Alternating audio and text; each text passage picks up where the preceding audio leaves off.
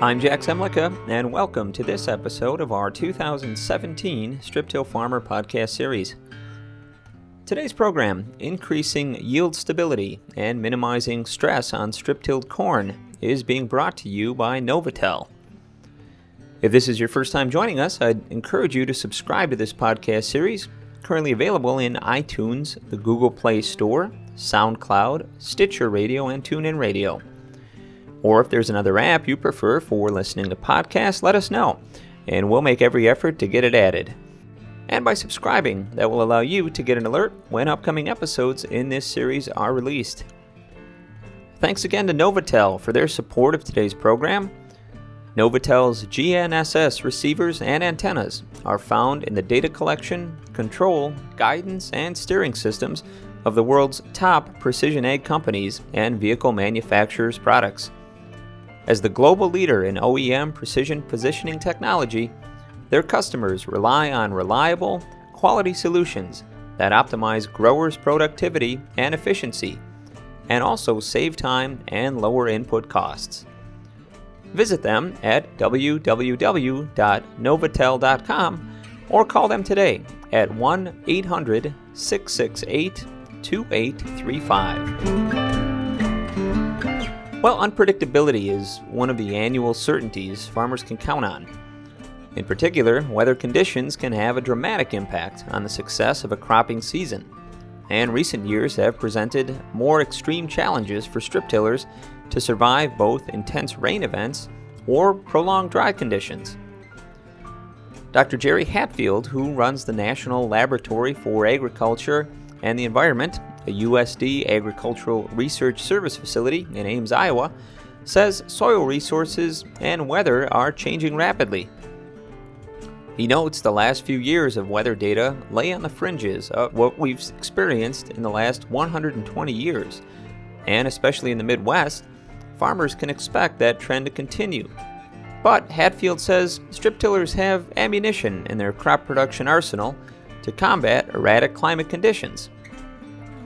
In today's Strip-Till Farmer podcast, Hatfield discusses the value a comprehensive strip-till system provides to adapting to extreme weather conditions, to include increased water infiltration and improved soil structure.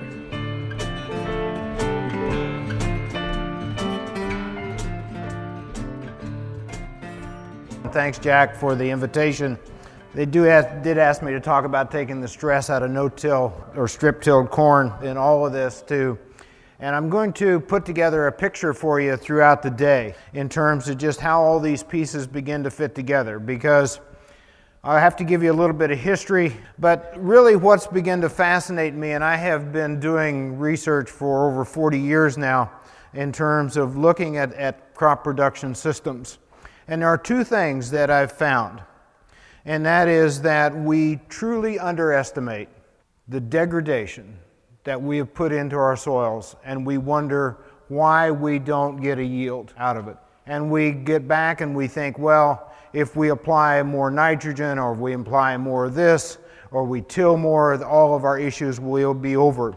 But in reality, that's not what happens, is that we're going to have to reverse our thinking in terms of how do we really begin to look at this system in the short term, and how do we look at this system in the long term. The piece of this and why it becomes important is that I don't know that anybody really realizes that from now until 2050, we're going to have to produce as much food as we have produced in the last 500 years to meet world demand.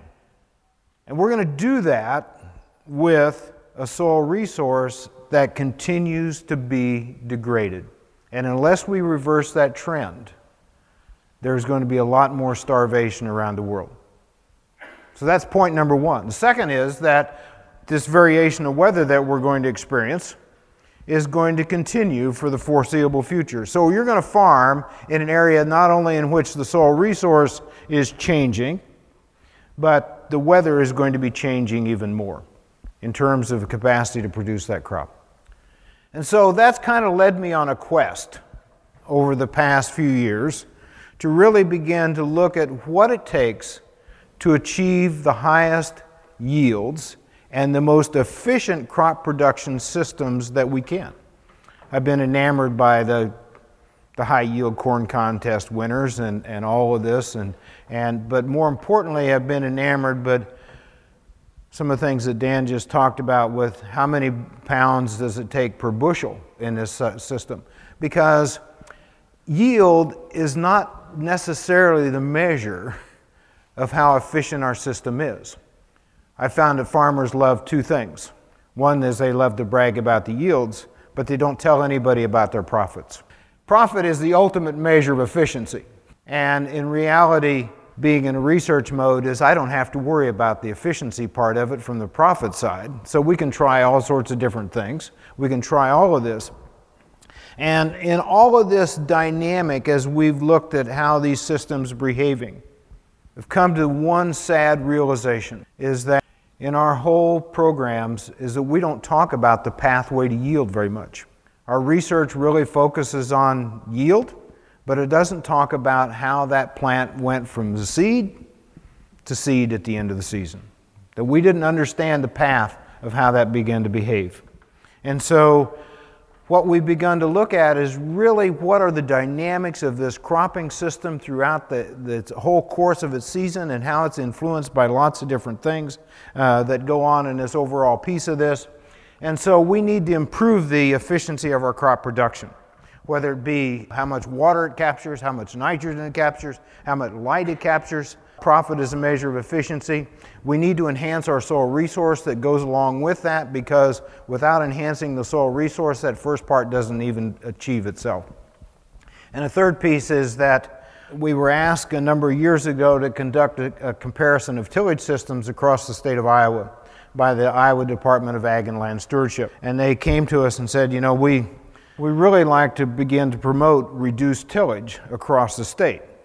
And you have to realize that across the Midwest, is no-till and reduced tillage really does have a bad name. And I hear all sorts of different comments. The fact that in Iowa, I get told, because I do a lot of work on no-till and strip-till, that no-till is equal to no yield. But I'll just give you a little factoid, and along with this, because I've been back collecting data from no-till producers. This is not plot data, this is actual field data. And I've asked them for at least 10 years of data, and what I find is that no-till yields are basically somewhere in that range of 20 to 30 bushels above county average, and that yield increase over time is actually much steeper than the county average yield increase over time. So not only are they yielding more, they've actually allowed the technology to express itself. So in the process of compiling all that different information and all of this. So if any of you have no-till or strip-till yields that you'd like to send to me, I just need 10 years of data on a field average. I don't need combine data.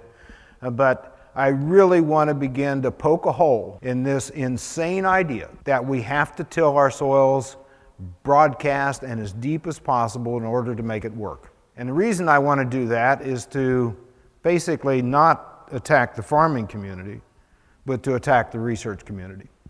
You have to realize that I have many years in to retire, so I don't have to worry about who I offend. I don't have to worry about who gets elected president. I don't have to worry about a lot of the different things that forces the idea that we need to improve our agricultural system in a way in which we need to focus on improved water, nitrogen, and light capture efficiency. And I can tell you that there's been very little attention paid to that. And if we're going to make the system work to our advantage in the future, we need to reorient our thinking in all of this. So going back to this study that IDALS is that we asked us to compare conventional tillage systems, basically conventional having both fall tillage as well as spring tillage to incorporate the residue. It just got to the point of meeting at 30% residue cover. We did strip till, where we formed the strips in the fall, and then we planted directly in the spring, put our fertilizers on the fall. And then we did no-till, which only disturbance was right at planting. And we did a system where we moved the residue away from that. So basically we created a modified strip in the spring. And we conducted that across a lot of different counties. I had one technician who took care of all this, and she put a lot of miles on a pickup because she was at one of those sites every week in terms of collection of the data. So we went all the way from southeastern Iowa clear to northwestern Iowa, southwestern Iowa. And when we went to the first producers to ask them this and saying, we'd like to run this comparison study, and we needed maybe 5 acres of plot work or size of plots, they said, no, we're not going to let you do that. And it wasn't because they didn't want the study, but they wanted those strips and those tillage practices ran all the way across the field. So every one of these is not a plot study. It's actually a field study in which those strips are a minimum 100 foot wide. So you're not looking at one soil. That's typically where we do our research. We're looking at multiple soils across that field. That's why we spent a lot of time in this whole piece of the puzzle. Here's one of the things we observed in all of this, which somewhat surprised everybody, is that when we go to even a spring or a fall strip, we get a much deeper and faster vertical root development as opposed to a fall or a spring tillage system, which would be conventional, which the roots tend to go horizontally near the surface. And that leads to lots of issues and problems in the Midwest. And the reason that leads to lots of issues and problems in the Midwest is because of our rainfall pattern. Is that we tend to be too wet in the spring, and if we have an above normal rainfall period, we end up with a shallow rooting depth, and people say, well, what's the rooting depth of that soil? The potential rooting depth could be 6 feet. The actual rooting depth in a lot of our wet conditions, and we saw this in 2013, was actually about 18 inches. Because that's all the farther the plant needed to go during the vegetative stage to extract all the water that it needed in order to grow. And then, here's our problem in the Midwest, is that we have water in the spring, and then we end up with all this variable precipitation late in the summer, and that plant needs more water, but at that point, once it moves into the tasseling phase or the reproductive stage on soybeans, it doesn't grow a root system. Annual crops are geared to produce a grain, and they don't convert any of that energy into growing a root system. And so if you're limited to 18 inches, that's your effective rooting depth. And you're going to exist on what's on that. And we see that happen over and over again. So what happens in strip tillage is what we begin to see is that plant responds to the conditions, and since it tends to be just a little bit drier, in that system it tends to root down, and we see it root down about 3 times faster in the vertical direction as opposed to a conventional till system. So that's one piece in which it weatherproofs this. We've seen that in 2012. Everybody remembers the drought of 2012.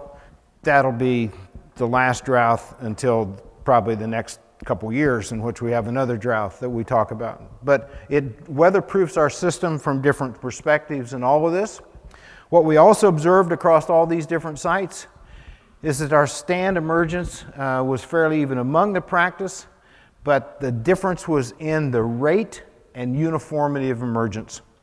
When we went and we did stand counts at each of these different sites, is that we'd get all of our emergence coming up. We had pretty good stands, but what was happening is that our strip till system, and then the spring strip and fall strip, and then our fall chisel, and then our spring tillage systems, the spring and the fall strip actually had the faster rate of emergence and the most uniform rate of emergence.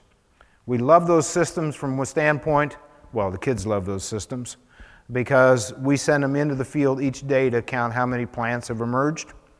And so in the strip till systems, they all basically emerge within one day. Conventional till systems, we would see plants emerge over a 3 to 5 day period. So we would see that differences are really due to the moisture content within the seed zone. It's due to aeration within the seed zone, because the one gas that's been forgotten in all of this that makes it all work is oxygen. And so when we're basically looking at that system from an entirely different perspective, is that it's how well we create a seed zone that allows the gas exchange to occur, and then couple that with the moisture content. So we see a great deal of uniformity of emergence in the strip till systems in all of this.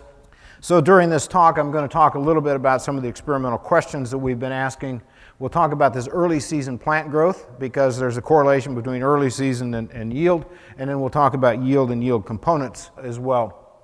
So the question that we were asking is really, is there a difference among tillage systems, whether we talk about conventional strip or no-till in corn and soybean growth and yield, and is there effect on plant-to-plant emergence? And this is where we depart from a lot of the different pieces in which gets done, is that we're actually out there measuring each individual plant along a length of row. And our length of row generally is 17.5 feet, so we measure that magic thousandth of an acre on 30-inch rows, and we measure every plant along that row throughout the whole growing season. I have lots of kids that make these counts and everything.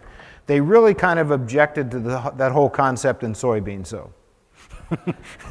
Corn, it really wasn't too much of a problem, that's only a few plants. In soybeans, 17.5 feet a row is a lot of bean plants.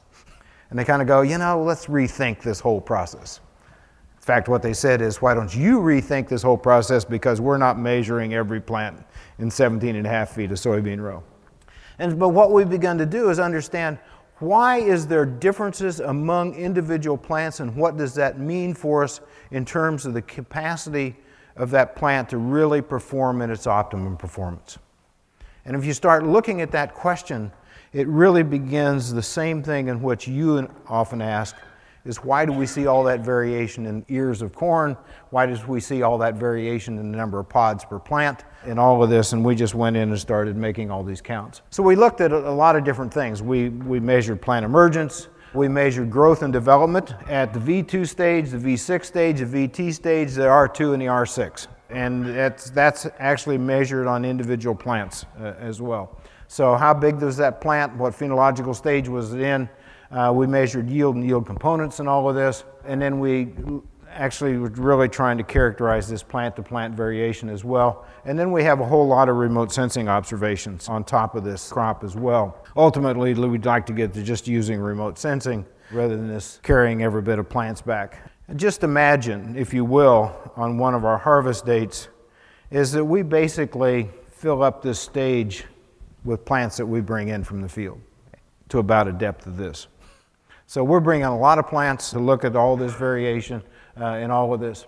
So what we see in all of this, and I'm not going to go through all the different numbers with you, I'll give you what we observed, is that we do see a much more uniform emergence in strip tillage.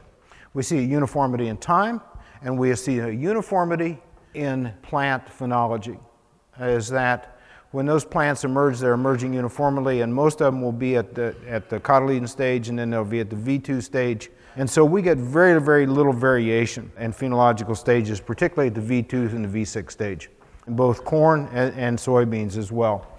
And so you can almost lay a ruler across those plants, and they're all going to be at the same height as well. And I'm sure you all observed this as well. We presented some of this to a big conference in Iowa at the end of this study, and showing all the plant-to-plant variation and why and conventional till was there's a lot more variation in all of this. There was a number of variations that we were observing in all of this, and a lot of the conventional till people accused me of running that planter at a faster rate in the conventional to bias the results in all of this. And I said, no, actually I had to plant slower in the conventional because I had a much more non-uniform seed bed as well. We went back and actually measured yield potential. And what we find is that there's a greater yield potential associated with greater vigor. And the yield potential is not only in corn in terms of a potential ear size, it's actually in soybeans as well. And in soybeans, one of the yield potential pieces that we see is not pods, but the potential number of flowers per node. If we don't stress that plant in the first 30 days, we'll get anywhere from 8 to 10 flowers per node. If we stress that plant in the first 30 days up to V6, we'll drop it down to maybe 2 or 3 flowers per node. And so we create a yield potential, meaning harvest all that. The first 30 days become very, very important to us, and how do we establish yield potential, and uniform vigor is one of the ways in which we begin to do that. We spend a lot of time looking at this piece because it's fascinating to me in terms of how do plants capture light and convert that into carbon And then ultimately, how do we convert carbon into photosynthate? How do we take that photosynthate into yield at the end of the season? So we spent a lot of time looking at light capture. This just happens to be soybeans from 2012. We had a very fast growth on our conventional till systems compared to our no-till and strip till systems. But at the end of the day, at the end of the season, the yield significantly higher on the strip till system, which is a little bit higher than our no-till system and much higher than our chisel plow system. Is that yes, we got that plant out of the ground early, but in dry years that didn't really pay us any advantage from that standpoint. In corn, we're seeing an interesting piece is that how do we capture light early in the season with different systems? And then we're actually looking at what role does tassels play in terms of reflecting light out? And how do we begin to look at the arrangement of leaves in all of this to maximize our light capture? But one of the things that we see is that this biomass at tasseling, we have a little bit, well, we didn't really have any difference in vegetative stage on corn, but what we did in yield is that the strip till out-yielded the no-till, which is out-yielded the chisel plow as well. And again, it was light capture, and it's total light capture throughout the season. And one of the critical parts in all of this that we begin to discover is that, yes, it's important in the early season, but actually even the more important part is the late season, is how long do we keep that photosynthetic activity working within that plant during the grain filling stage, because every day that we continue to have green leaf area, we have photosynthate that goes into grain. So it becomes the rate of senescence. So the faster the rate of senescence, the lower the yield. And we actually have yield projection equations that allow us to begin to look at this. So it really becomes an overall seasonal aspect of how we look at this. We spent a lot of time digging roots. Strip till systems tend to have a larger root system. This is one place when we were doing the plant-to-plant variation that my students really began to rebel about this, digging roots in that and washing them out and running them through root scanners and everything else is not our idea of a good time. And so, you know, it just becomes a different dynamic.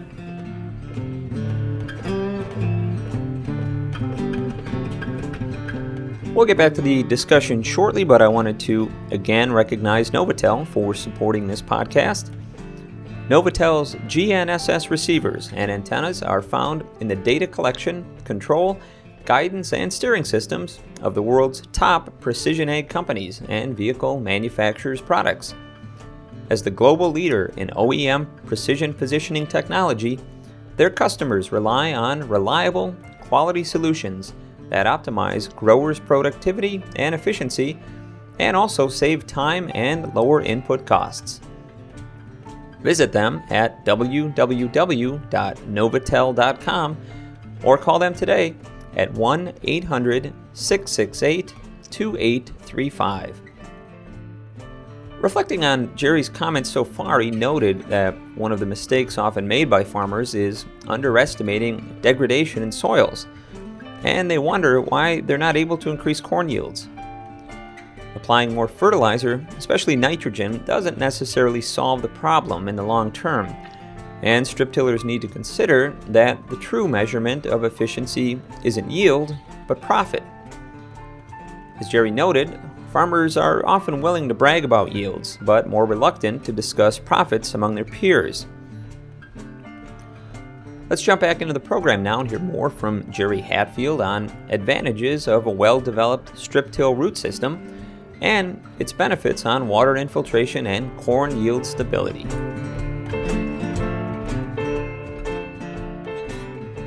That early season vigor that we see, and we can put it into the system in terms of how do we manage our nutrients and more importantly, what that water availability and oxygen availability is in the season, pay us in terms of the yield aspects. They're consistently larger because they capture more of the yield potential, and part of the reason they capture more of the yield potential is this late season senescence rate. And go out in your fields and begin to look how rapidly that plant is senescing in different types of tillage systems, and you can tell a lot about that dynamic in all of this. The other piece is that we see a large advantage in the strip till systems in both the wet year in 2013 and the dry year of 2012. We see the advantage in 2013 in the wet year because that deeper rooting depth that was early. Remember 2013, we were extremely wet, and then we went extremely dry. We had 2 different years, all packed in the same year, wreaked havoc in terms of our crops. And what we did is in 2013, in our conventional till systems, we did really only root down to about 18 inches. We suffered water stress late in the growing season very dramatically. We didn't see that in our strip till system because it did have a deeper rooting depth. Part of the issue that we had in 2013 that also limited our yield potential on conventional systems was that conventional sealed over. We had a lot of yellow-looking corn, which wasn't due to nitrogen, it was basically due to oxygen content. And that strip till system allows that gas to be exchanged between the root and the atmosphere that allows that physiology of that plant to continue to do that. 2012, same thing. This deeper rooting depth allowed us to access more water, access some deeper nutrients late in the season, and that residue cover that's between the rows suppresses evaporation. So we made use of all the water that wasn't evaporated between the inner rows back to the atmosphere. And that can account for as much as 1 to 2 inches of water during the season. So what we end up with is that 1 or 2 inches of water makes a lot of yield at the end of the season if you can capture it. So it's not always about the dynamics. And so in understanding these pieces really do help us. We see the same thing in soybean yields, a little bit more inconsistency in all of this. Soybeans are actually a more fickle crop in all of this, and I think part of it's due to the nutrients, part of it's due to the interactions between oxygen content, a number of different things. And so soybeans we've become very fascinated with about how do they really set yield and how do they do that. We see most of our inconsistency in yield among tillage systems is because of the interaction with the seasonal weather. It's those weather patterns within the year that cause a lot of these dynamics. And most of the time in research, when they talk about tillage systems, it's just a year by tillage interaction. But it really is about the seasonal dynamics of the weather and what causes this. And so with our 6 to 8 years of data right now, we're really beginning to understand some of this. But what we did with our individual yield data, our individual plant data, is that allows us to actually project the potential yield. And so what we did is we said, well, let's take the largest yielding plant in that row, and if the whole yield had behaved like that large plant, what would the yield look like? And so you can get up to this overall piece of the puzzle, and so we did that for corn, we did it for soybeans. Here's the potential piece of this, and what you see in all of this is that 2 things. One is that the strip till always has the highest yield because those years are more uniform, but also that variation because when we have all these individual plants, we can actually compute just how much variation there is about that. What we see across all the years is strip till has the highest yield projected even with the individual plants, and it has the smallest amount of variation because most of those plants within that length of row were pretty uniform. Conventional till systems still tend to have the largest variation about that as well. Strip tillage has the highest yield, smallest variation among year, and a lot of that's due to that early season vigor in this tillage system. That uniformity of that V2 and V6 really pay you dividends at the end of the season in all of this, and because it's setting a larger potential and it has the capacity to achieve that potential throughout the growing season. So, now it really comes to the point of how do you take the stress out of this? And this is that we're going to have increasing variability in our weather during the growing season, and that's going to actually continue to increase variation in yields.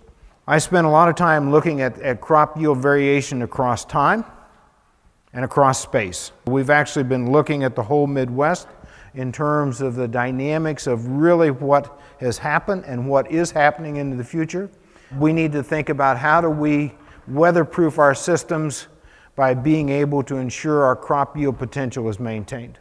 Just a little bit of fascinating piece that we've been looking at is that I'm always enamored by the high yield contest winners.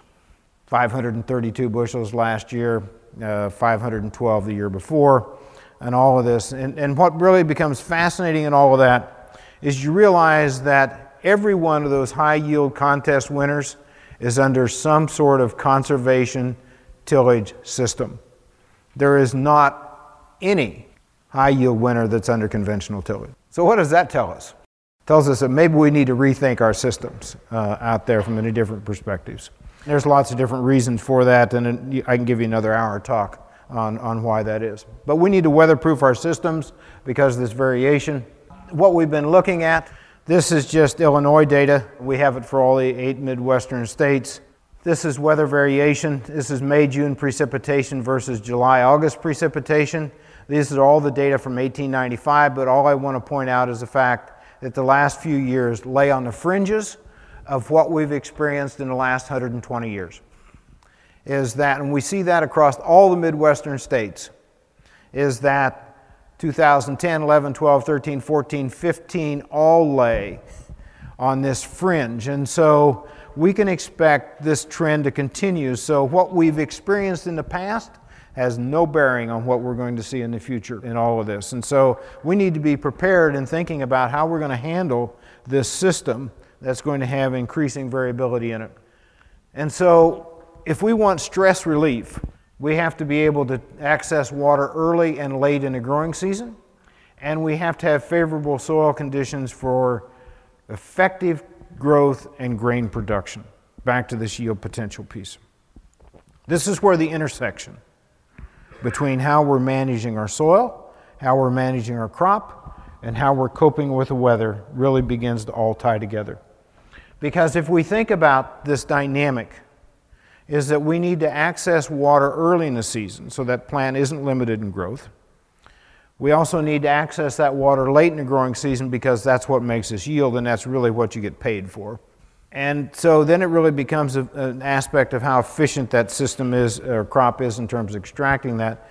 And it does require favorable soil conditions. And here's my definition of favorable soil conditions. Favorable soil conditions is really about having an aggregate structure that allows two things to happen. First, infiltration and rainfall. It's not enough to say I got 2 inches of rain, because I always ask producers, how much rain did you get in the soil? Because if you got an inch of runoff out of a 2-inch rain, you only got an inch of rain. And we need to reorient our thinking and saying, how much water did we really capture out of a rainfall event? And going back to my comment about soil degradation, I see runoff occurring out of fields with less than an inch of rainfall. The other sad truth about our climate patterns is our rainfall events are going to become more intense, and they're going to become more infrequent.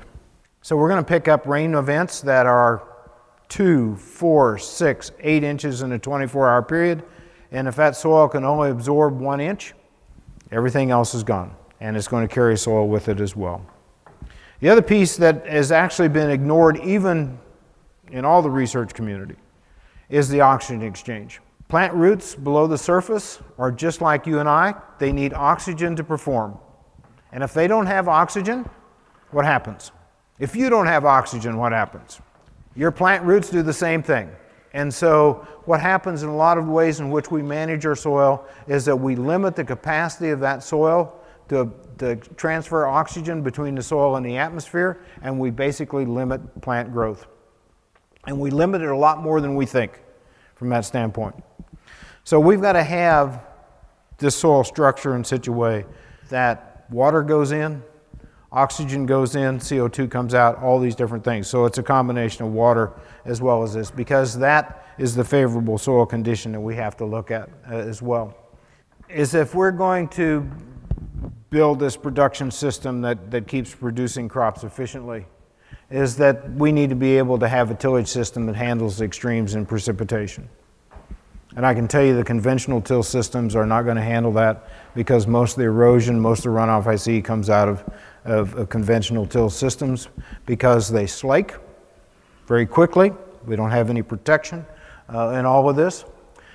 We need to understand that those same tillage systems induce a lot of variation in our plant production in terms of yield. We often look at yield variation across the whole field. We know that poor soils have lower yields than good soils within that field. If you start looking within that soil and look at plant-to-plant variation, we find out that there's a lot of variation that's induced, and that variation decreases as we go from conventional till, and then we end up with no-till and strip-till having the least amount of variation in all of this. And it's due to the early season plant vigor. The other challenge is that we need to overcome some of the variation through better understanding of how tillage affects plant growth and how tillage interacts with now the nutrient supply, but the water and the oxygen supply as well. Because what we see within this system as well, as we improve soil quality and all the things that we see occur under strip-till systems, is that we make more efficient use of our nutrients, we make more efficient use of our water-nutrient interactions that go on. So with that, I'll leave you with your challenges. I can overcome the tillage challenges for you. I can't overcome the weather challenges. But I can tell you how to build a system that makes it work.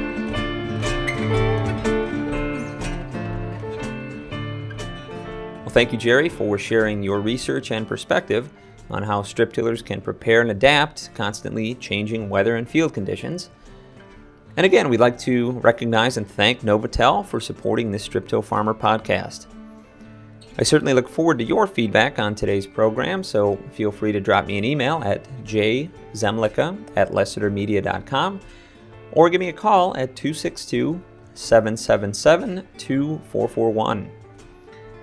And for those listeners who would like to read more about Jerry Hatfield's presentation noted during the program, you can visit www.striptillfarmer.com.